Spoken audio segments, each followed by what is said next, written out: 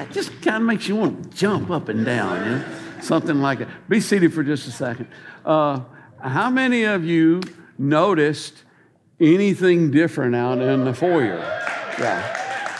If you didn't, open your eyes, people. You know, slow down and smell the coffee and see the playground. Next Sunday in the second service, two things are going to happen next Sunday in the second service.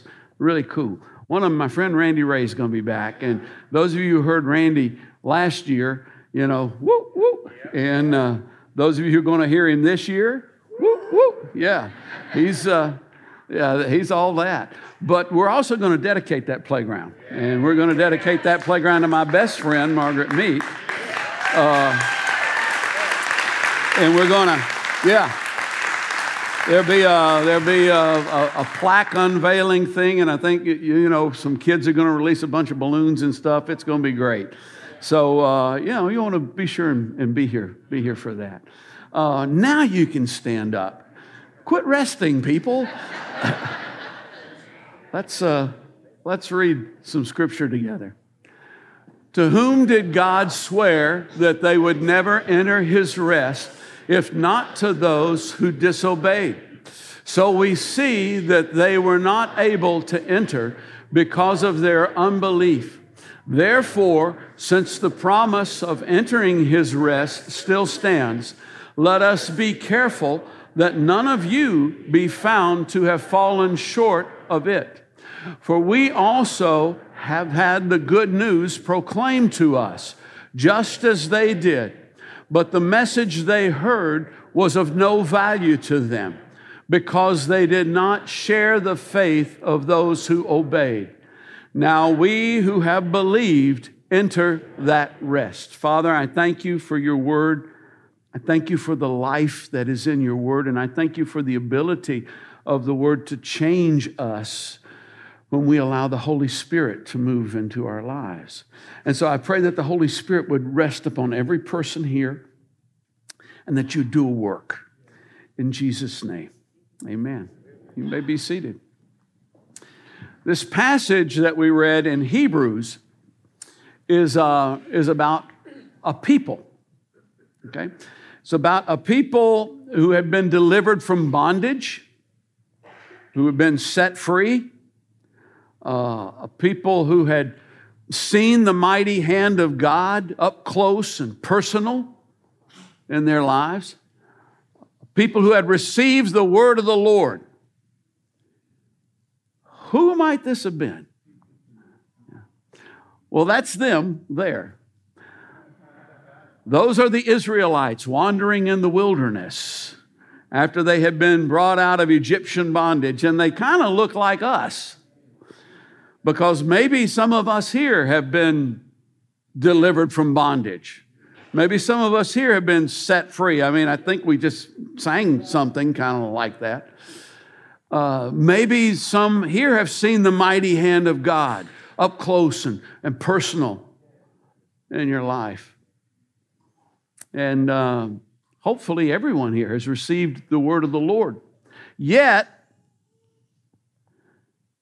they refused to enter God's rest. It wasn't that God's rest wasn't available. It wasn't that they didn't know where to find it. It wasn't that it wasn't revealed to them. They refused to enter God's rest. See?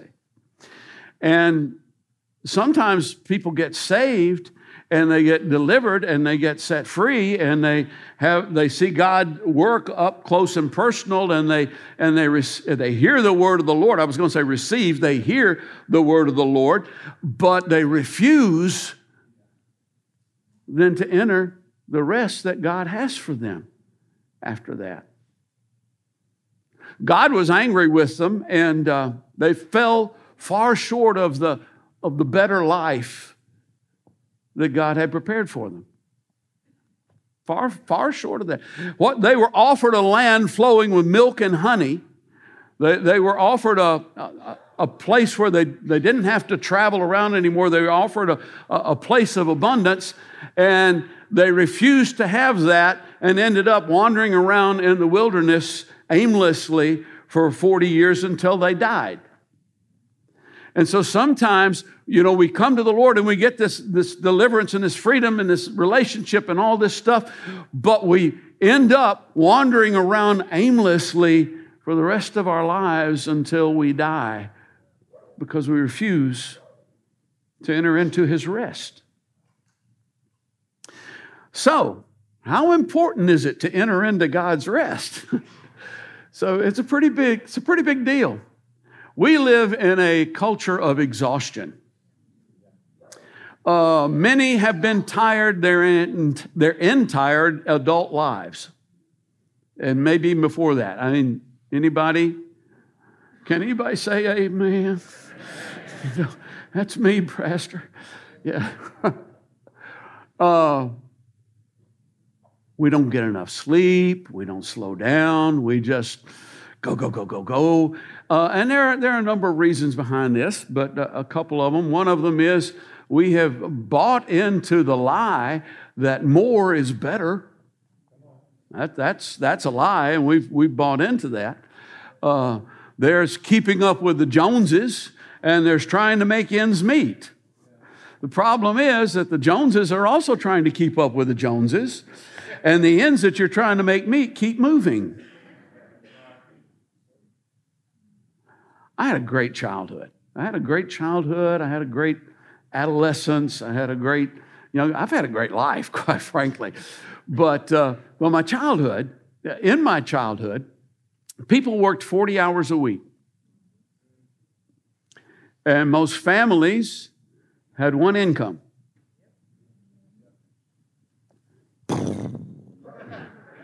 How did that happen? How did people manage? Well, there were a few things a little different about it. They had one car.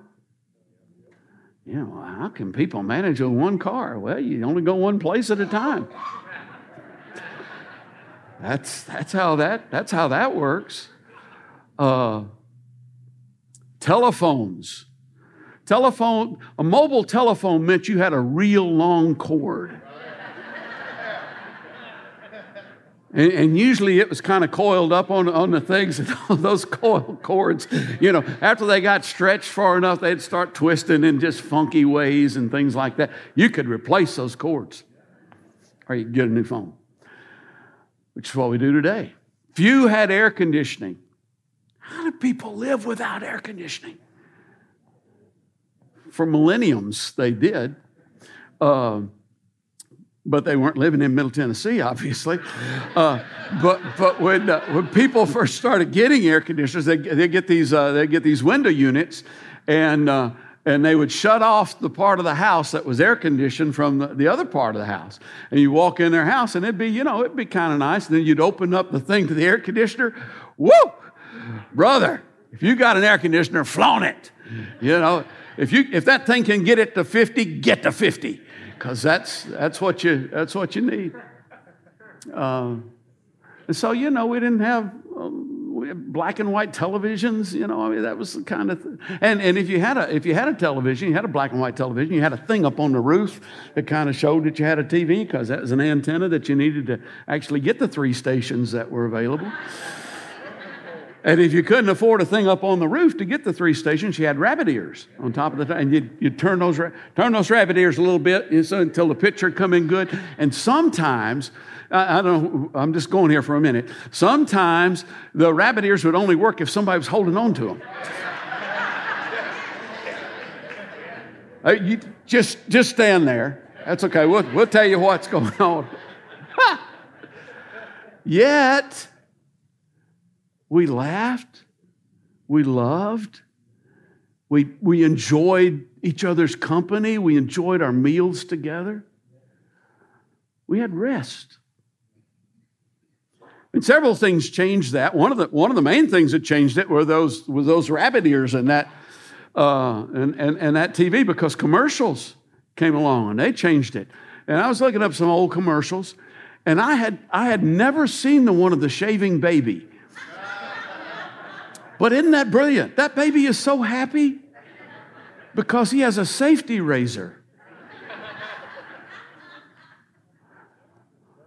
Now, if you're not accustomed to things, you might look at the two over on your left are ones you'll remember, because if you're going to smoke, you want to smoke the brand your doctor's smoking. That's for sure. Because those would be the best for you. And then, have times changed any? Don't worry, darling. You didn't burn the beer. That's what that says. She was so worried it was burnt, but the beer's fine. The other two, might to the uninitiated might look like, well, those are kind of boring commercials, but they're powerful. Anybody over the age of 60 who was brought up in this country, I guarantee you can complete the sentence, please don't squeeze the... Yeah. It was a stupid commercial, but... And then this one down here. I had lunch with my in-laws this week, and my father-in-law's 90, and he had been told that he had low iron. And we were at lunch, and I went, do they still make Geritol? I mean, maybe... And he said, I don't know. I said, well, it has twice the iron as a whole pound of calf's liver. I hadn't heard that in 50 years. But it was there. It was stuck there. Those things are powerful. I had to have the decoder ring. Then I had to have the color TV, and then I had to have the designer jeans, and more's better. But it's not just the commercials and stuff. We have also bought into the lie, and this one may even be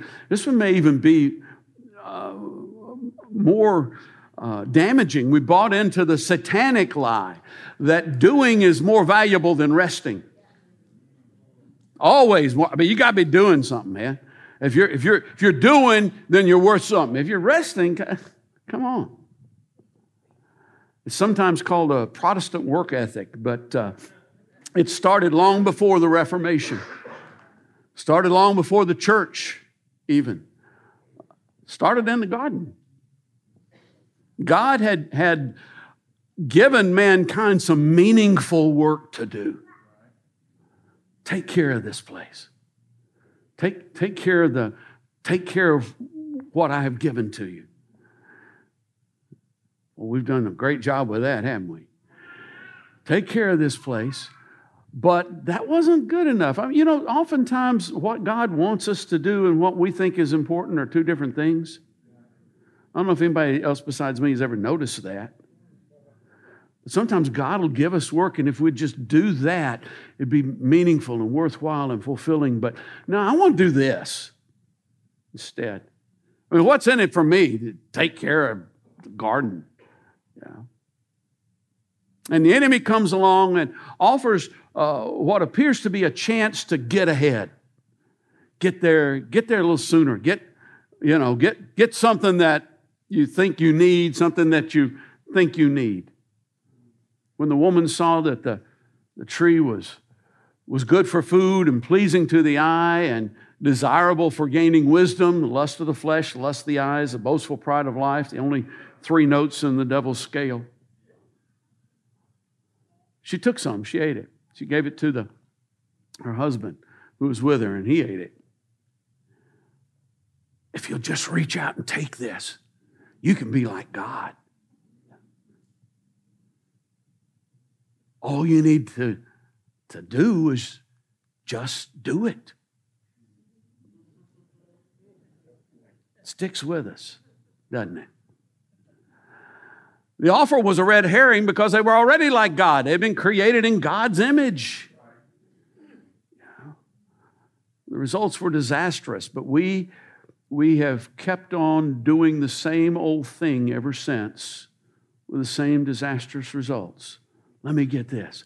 Let me get that. I can get this.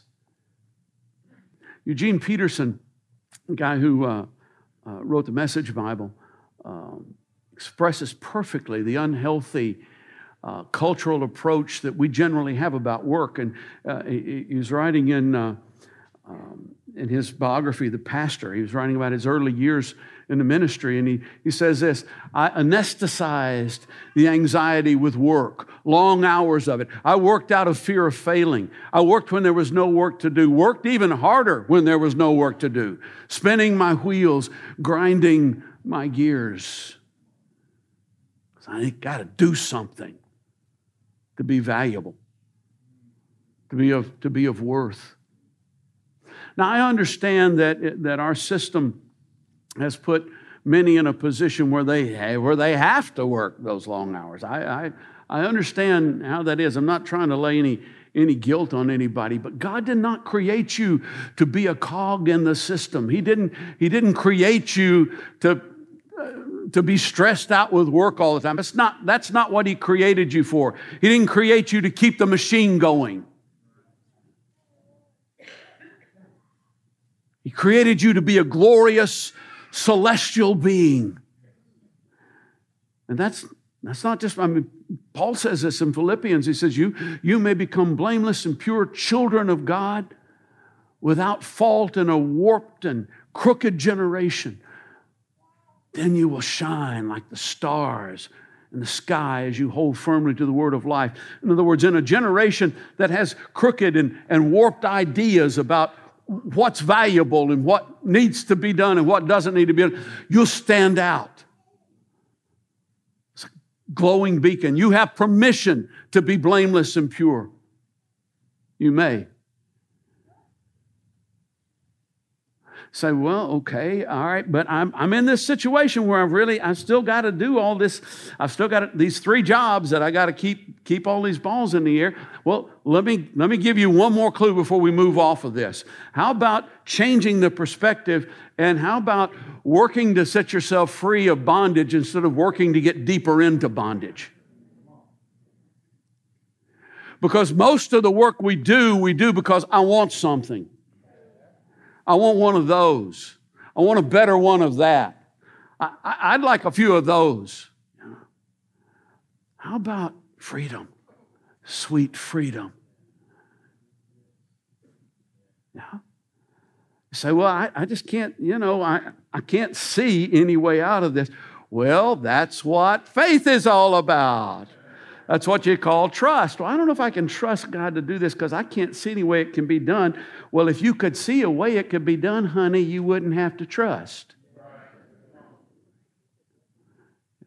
Wouldn't have to learn God math. Yeah. Okay, this rest thing isn't just a physical thing. In fact, it's not primarily a physical thing. I mean, how many of you know that, sleep is a great thing to have, but how many of you know that if you're stressed out, you can't?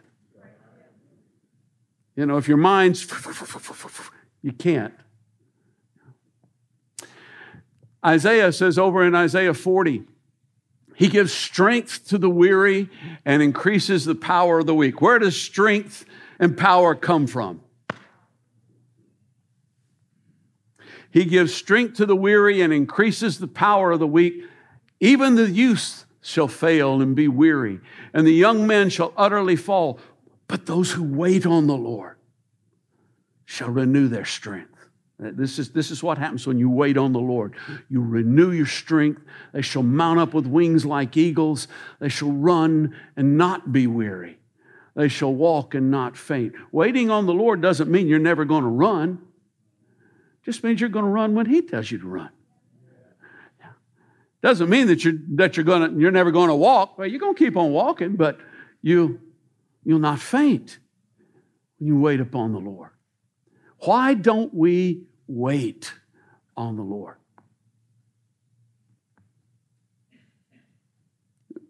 What's the big deal, and why don't we do it? Let's go back to Hebrews here, that passage that we read.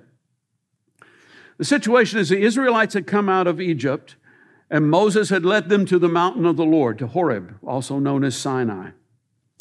And when they got there, the Lord said this to them. He said, "You yourselves have seen what I did to Egypt and how I carried you on eagle's wings and brought you to myself." And I'm sure that there were people there who were going, "Well, I thought we walked here." He carried you on eagle's wings and brought you to Himself. That's really what happened.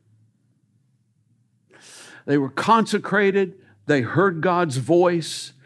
They saw the cloud come down on the mountain. They saw fire come down on top of the mountain, the thunder. They saw Moses go up the mountain, and they had one job. One job. Wait. That's all they had to do. That's what they had seen all this stuff. You know, there are times when we read about the children of Israel in the Old Testament, kind of go, how did so many stupid people exist in one place? You know, to see this and to see that and then to do this. I mean, duh. But I learned a long time ago, they are us. We do the same things they did. We make the same mistakes they made. It's interesting that the last passage before they got to Horeb, in the scripture, the last passage that we read is where Jethro comes along and tells Moses, hey, you're working too hard. You're working too hard. You need to share some of this stuff. If you don't share some of this load, you're going to wear yourself out. And so that was the intro into taking them to the mountain of the Lord. When Grant's army was besieging Vicksburg, the siege lasted for months before they were able to take Vicksburg, and in part because of the weather conditions. And but during that time, Grant had them digging tunnels and had them try some ways to take the fort that he knew weren't going to work. He knew this is just going to be spinning their wheels, and this is going to be people are going to get killed and everything, and it's not going to work. But he had to do it because he knew if they didn't have anything to do, they'd leave. Because we're not very good at waiting. You know, we could wait till this weather clears and then, but no, we're not able to do that. It seemed that nothing was going on while Moses was gone. I mean, he just went up that mountain and he's just there. And we're just here. It didn't seem like anything was going on, but in fact, much was happening. The law was being given. Yeah. And not just the Ten Commandments. I mean, there were a whole code of laws that were given for how to live your life. The plans for the tabernacle were being laid out. I mean, it was up during that time up on the mountain, and Moses, received the instructions. This is how you're to build it, and this is how you're supposed to furnish it, and this is what you're going to need to do it with. It takes a little time to be creative, people. And then also the priesthood was being established. I mean, there was a lot of stuff going on. At times, it looks like nothing is happening. Looks like nothing is happening. We're just not getting anywhere. We're not growing. It was exciting last time. It wasn't exciting this time. Nothing's going on. Nothing's happening. But that oftentimes is when the most important stuff is happening.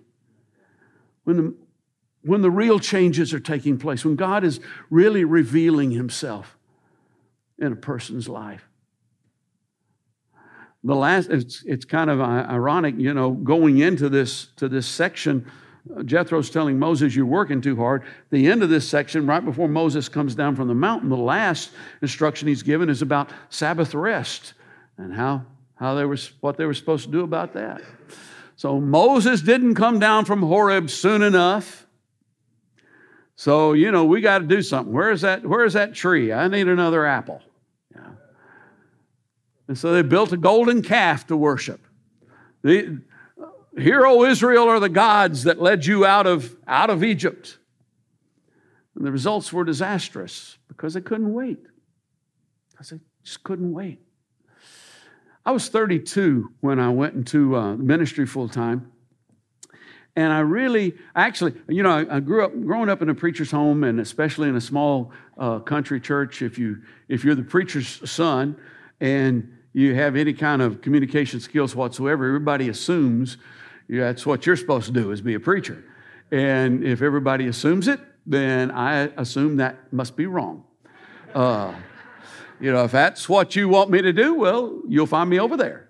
And for much of my life, that was my attitude. But in my mid-20s, when I came back to the Lord, by the time I was 26, I knew. I went, okay, yeah, that's what I'm supposed to do. And I actually applied to, some of you know this, I actually applied to a seminary. And when I was in college, let's just say I wasn't walking with the Lord, and I wasn't really walking with all my classes either. And so seminary decided that I probably was not a sterling candidate to represent their institution, and they didn't want me. But I really felt like the Lord said, "That's not okay. All right, I'll let you do that. Okay, you don't want to do that again, do you?" No, I'm okay. So okay, just wait. Just wait. Just wait and do what there is to do. So I worked in the nursery, taught junior high Sunday school. There is a special place in heaven for people who teach junior high Sunday school. I led worship. I sung in a choir. I changed the sign out front of the church. I was an elder. I just, whatever there was to do. And then 6 years later, they said, would you like to be the youth pastor at the church? I said, yes. Would you like to pray about it? No, I've been praying about it for 6 years. I've known. I've just been waiting. And quite frankly, I was ready to wait. I was working for Social Security at the time. I'd worked there for 5 years. And in my spirit, I was going, God, if you want me to do this until I'm drawing my retirement and then go into full-time ministry somewhere when somebody doesn't have to pay me anything, I'm good. That's what I'll do. Now, he had other things in mind, but I was ready to wait. I've known others who didn't wait and washed out. Now, that doesn't mean that you shouldn't go to seminary. It doesn't mean you shouldn't train or anything. That's what the path that God gives you is the path that you should take. That's what you should do. The results of not waiting didn't stop at Sinai and the golden calf. Later on, they came to the promised land and they were not able to enter in. The reason they weren't able to enter in is because they were of the mindset that, look at those armies there right now. And it didn't occur to them, maybe God could defeat those armies. What occurred to them is, we can't. So we can't go in there. And that's the mindset that develops inside of us whenever we're not willing to wait on the Lord and begin to see what He can do. What He can do in all of the areas of our lives. The real rest that God has called us to isn't about a day. It isn't about getting enough sleep. I mean, those things are important. Paul says, bodily exercise profits little, but spiritual growth, spiritual exercise, that has value now and into eternity. The real rest that God has called us to is to trust in Him. Just trust in Him. The disobedient did not enter. They were not able to enter because of their unbelief. The disobedient weren't able to enter because of their unbelief. Disobedience is often the results of unbelief. I won't go there, even though I know He's told me to go there, because I don't believe He can actually take care of me. I won't do this, even though I know He wants me to do this, because I don't believe He's going to catch me when I need it. So what about us? Because what we read said that the promise of entering His rest still stands. It's still there for us. Be sure that none of us are found to have fallen short of it. And how do we fall short of it? Well, we fall short of by not trusting in God. Just trust in God. It's really simple. I didn't say it was easy. It's simple. It's very simple. And the more you do it, the easier it gets because you see how faithful and trustworthy He is. Jesus, I kind of got a little ahead there. Jesus said, "Come to me, all who are weary and heavy laden." Anybody here, does that describe anybody? I will give you rest. It's not I'll give you more money, I'll give you a better job, I'll give you rest, which is more valuable than those other things. There's so many reasons, so many rationales, so many voices urging you can't really trust God, and they're wrong. They're wrong. The psalmist says, some trust in chariots and some in horses, but we trust in the name of the Lord our God. We live in a culture that trusts in chariots and horses probably more than any culture that ever has. Whoever's got the biggest gun and the biggest bomb and the most sophisticated technology, that's where the safety is. No. The safety is in the Lord our God. That's where the safety is. They are brought to their knees and fall, but we are risen. Stand upright. Psalmist also says it's better to take refuge in the Lord than to trust in humans. Let me tell you something. You are a human. When it says it's better to trust in God than to trust in humans, it includes you. It's better for me to trust in God than to trust in Ronnie. It's better for Landon to trust in God than to trust in Landon. Yeah. It's better for Barbie to trust in God than to trust in Barbie. Yeah. And then Psalm 140, this is all through the Bible. Blessed are those whose help is the God of Jacob, whose hope is in the Lord their God. Because those who wait upon the Lord will renew their strength. They'll find that rest. We who have believed enter. You need to be intentional about physical rest. I'm not going to spend really any time on that, but you need to be intentional about physical rest. I mean, use some sense. Has anybody here ever vegetated in front of a television at night? Yeah. You know how to fix that? I was going to say turn it off, but you don't do that anymore. Turn it off. And it's fixed. It's fixed. You can actually use that time to sleep rather than be brainwashed into buying something else.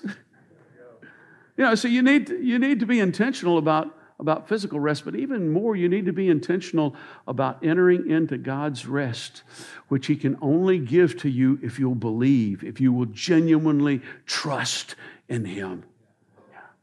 I mean, I've had things come along in my life where I've maybe gotten a little upset, maybe, gotten a little tense. I throw things, but, I go outside to do that.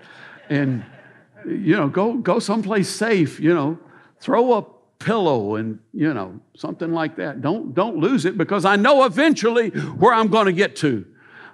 Let off a little steam, but God, you got it. You got it. I trust you. What is stealing your rest? That may not be as memorable a question as who is your monkey? Which is an important question. But treat it the same way. What is stealing your rest? What is it? The Holy Spirit will reveal it to you. Stop. Get that thing out of your life. Get rid of it. Put your trust in Him. Come to Him. You'll find rest for your soul. And if your soul is at rest, everything else is going to get taken care of.